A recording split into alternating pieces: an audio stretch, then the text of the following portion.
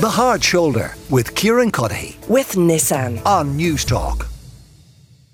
But right now I want to talk a little bit about housing, because we've the latest tranche of statistics from last year's census has been released, and much of them related to housing. Eoin Ó Broin is Sinn Féin's spokesperson for housing, and he's with me now. Eoin, there's an awful lot to get through in all of this, but I mean, there are some positive indicators here. From 2016 up to 2022, housing stock up, occupancy up, vacant dwellings down. There is some partial success. I'm not so sure I would say it's you success. Can admit it. I'm not against some of those trends, but I think there are much more worrying figures in the data.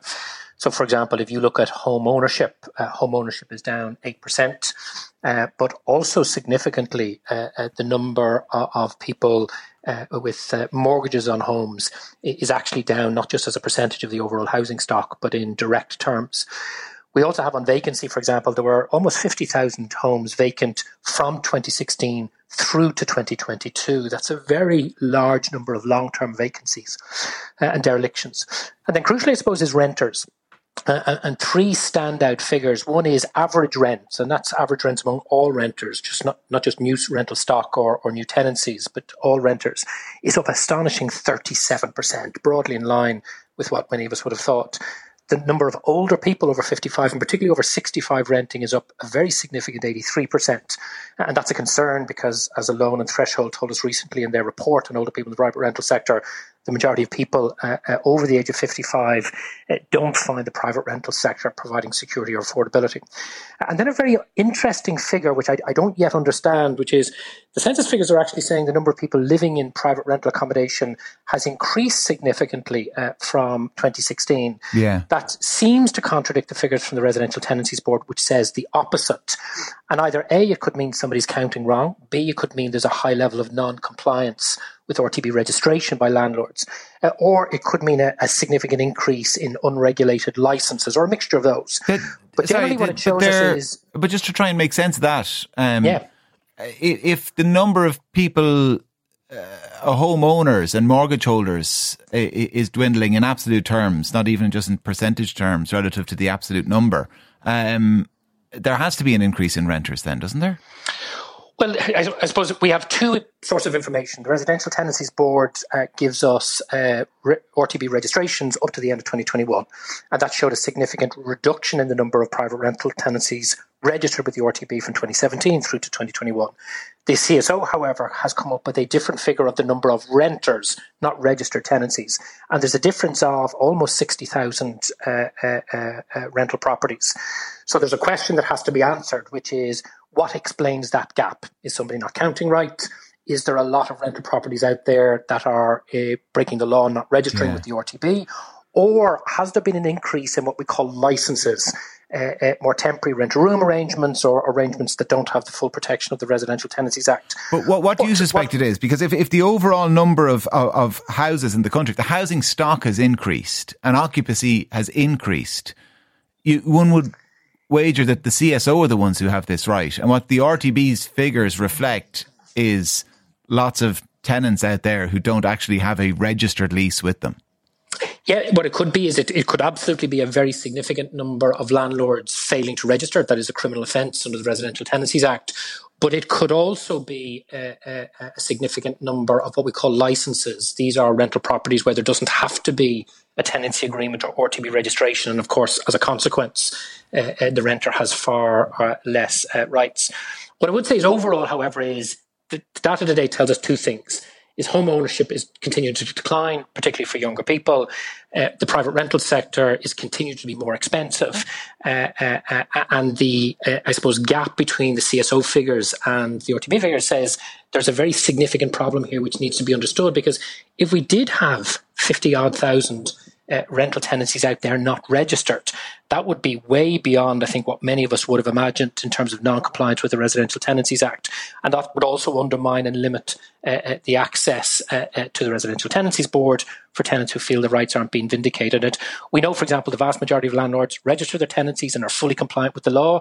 But generally speaking, if somebody willfully doesn't register a tenancy, it means they're less likely to actually abide by all of the other rules and requirements, etc.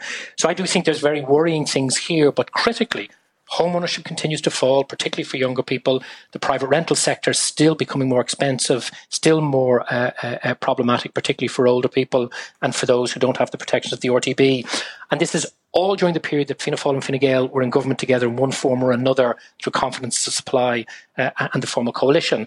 And I do think it's an indictment of a series of housing policy failures by those parties, both in terms of making home ownership more accessible, because of course house prices have increased during all of that period, constraining own affordability in the private rental sector because the rents are up, but also ensuring that people are in the right kind of tenure rather than being funneled into a private rental sector that's insecure and overpriced. One of the challenges that the government would face in terms of increasing home ownership rates is that, mortgage approvals are down fairly significantly because of higher borrowing costs. We saw figures as well released this week that even mortgage drawdowns are actually marginally down. So people approved for the mortgage are not drawing it down because maybe they have looked at those increased interest rates and realised that they can't afford them or they don't want to afford them.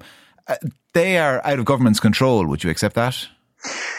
No, because they are also related to the rising cost of homes. So we've seen very dramatic increases in development costs and house prices during this period of time.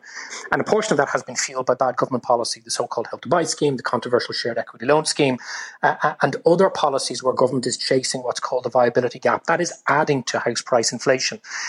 And really what government should have been doing is not just what I've been arguing for some time, but the ESRI and others, is stop chasing the viability gap, stop coming up with demand side policies which feed inflation, and focus far more on bringing down the cost of development and, crucially, delivering far, far more affordable homes to rent or buy on public land. That actually allows them to put into the housing system genuinely affordable homes to rent or buy at lower prices. How quickly after coming into government would you abolish the Help to Buy scheme then?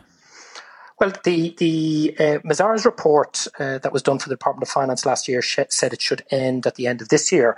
I would have thought in our first budget it would end. Obviously, that's a matter for us to negotiate prior to a formation for government negotiations, but that's certainly what I'd like to see. And those other demand-led incentives, you'd end them as well in year one?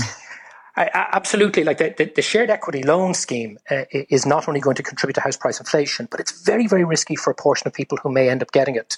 Thankfully, the scheme has been enormously delayed because I think it's bad for house prices overall, but also for a portion of people who may end up availing of it because they'll have an additional level of debt and high-risk debt at that. And really, government policy needs to focus on taking the money it has and investing it in the delivery of large volumes of really good quality affordable homes to rent or buy on public land, or indeed through the acquisition of private sites with planning permission that aren't commenced.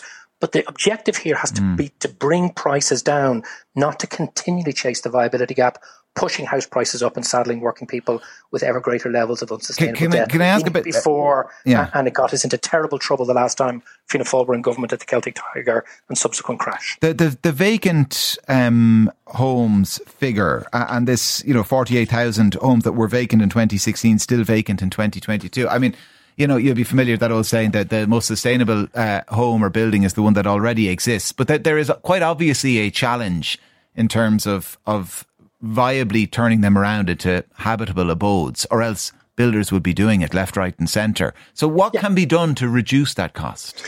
Yeah, and it is important that the CSO in the first instance counts homes that are empty on the night of the census.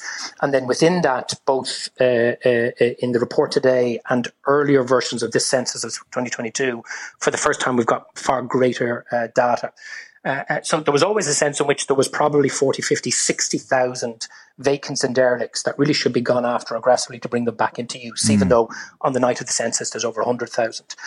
One of the problems is I've spoken to a lot of local authority managers who would like to go after the vacancy and dereliction within their local authority area and use that either for social housing, but also for affordable rental and affordable purchase. The difficulty, however, is the Department of Housing, if they're providing capital funding for the local authorities, they won't also include refurbishment costs. And therefore, it's very, very risky for the local authorities to take that approach.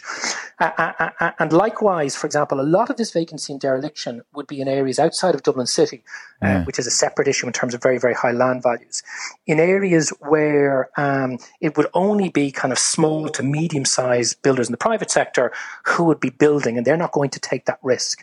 We've argued for a long time that what the government should do is have a much more ambitious programme led by our local authorities, capitally funded to buy and to refurbish through Department of Housing, but not just for social homes, but also for affordable rental and affordable purchase.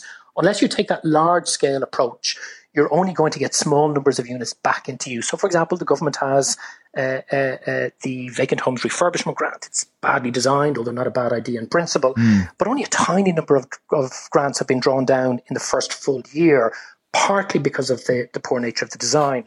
So, we've had a series of other policies that were introduced by the previous government: buy and renew, repair and lease, the housing agency's rolling fund. All of them missed their targets because they're all kind of bitty and high risk. We need something much more substantial to go after aggressively those very considerable number of properties that have been vacant for a very long number of time in our city centres, towns and villages. Buy them, refurb them, and then use them for social, affordable rental, or sell them on for affordable purchase. We're going to be coming back to that issue of turning those properties around and how to do it with a couple of people working in this area a little bit later on the show. In the meantime, Eoin, thank you for your time. Eoin Ó Broin is the Sinn Féin housing spokesperson. The Hard Shoulder with Kieran with Nissan. Weekdays from 4 on News Talk.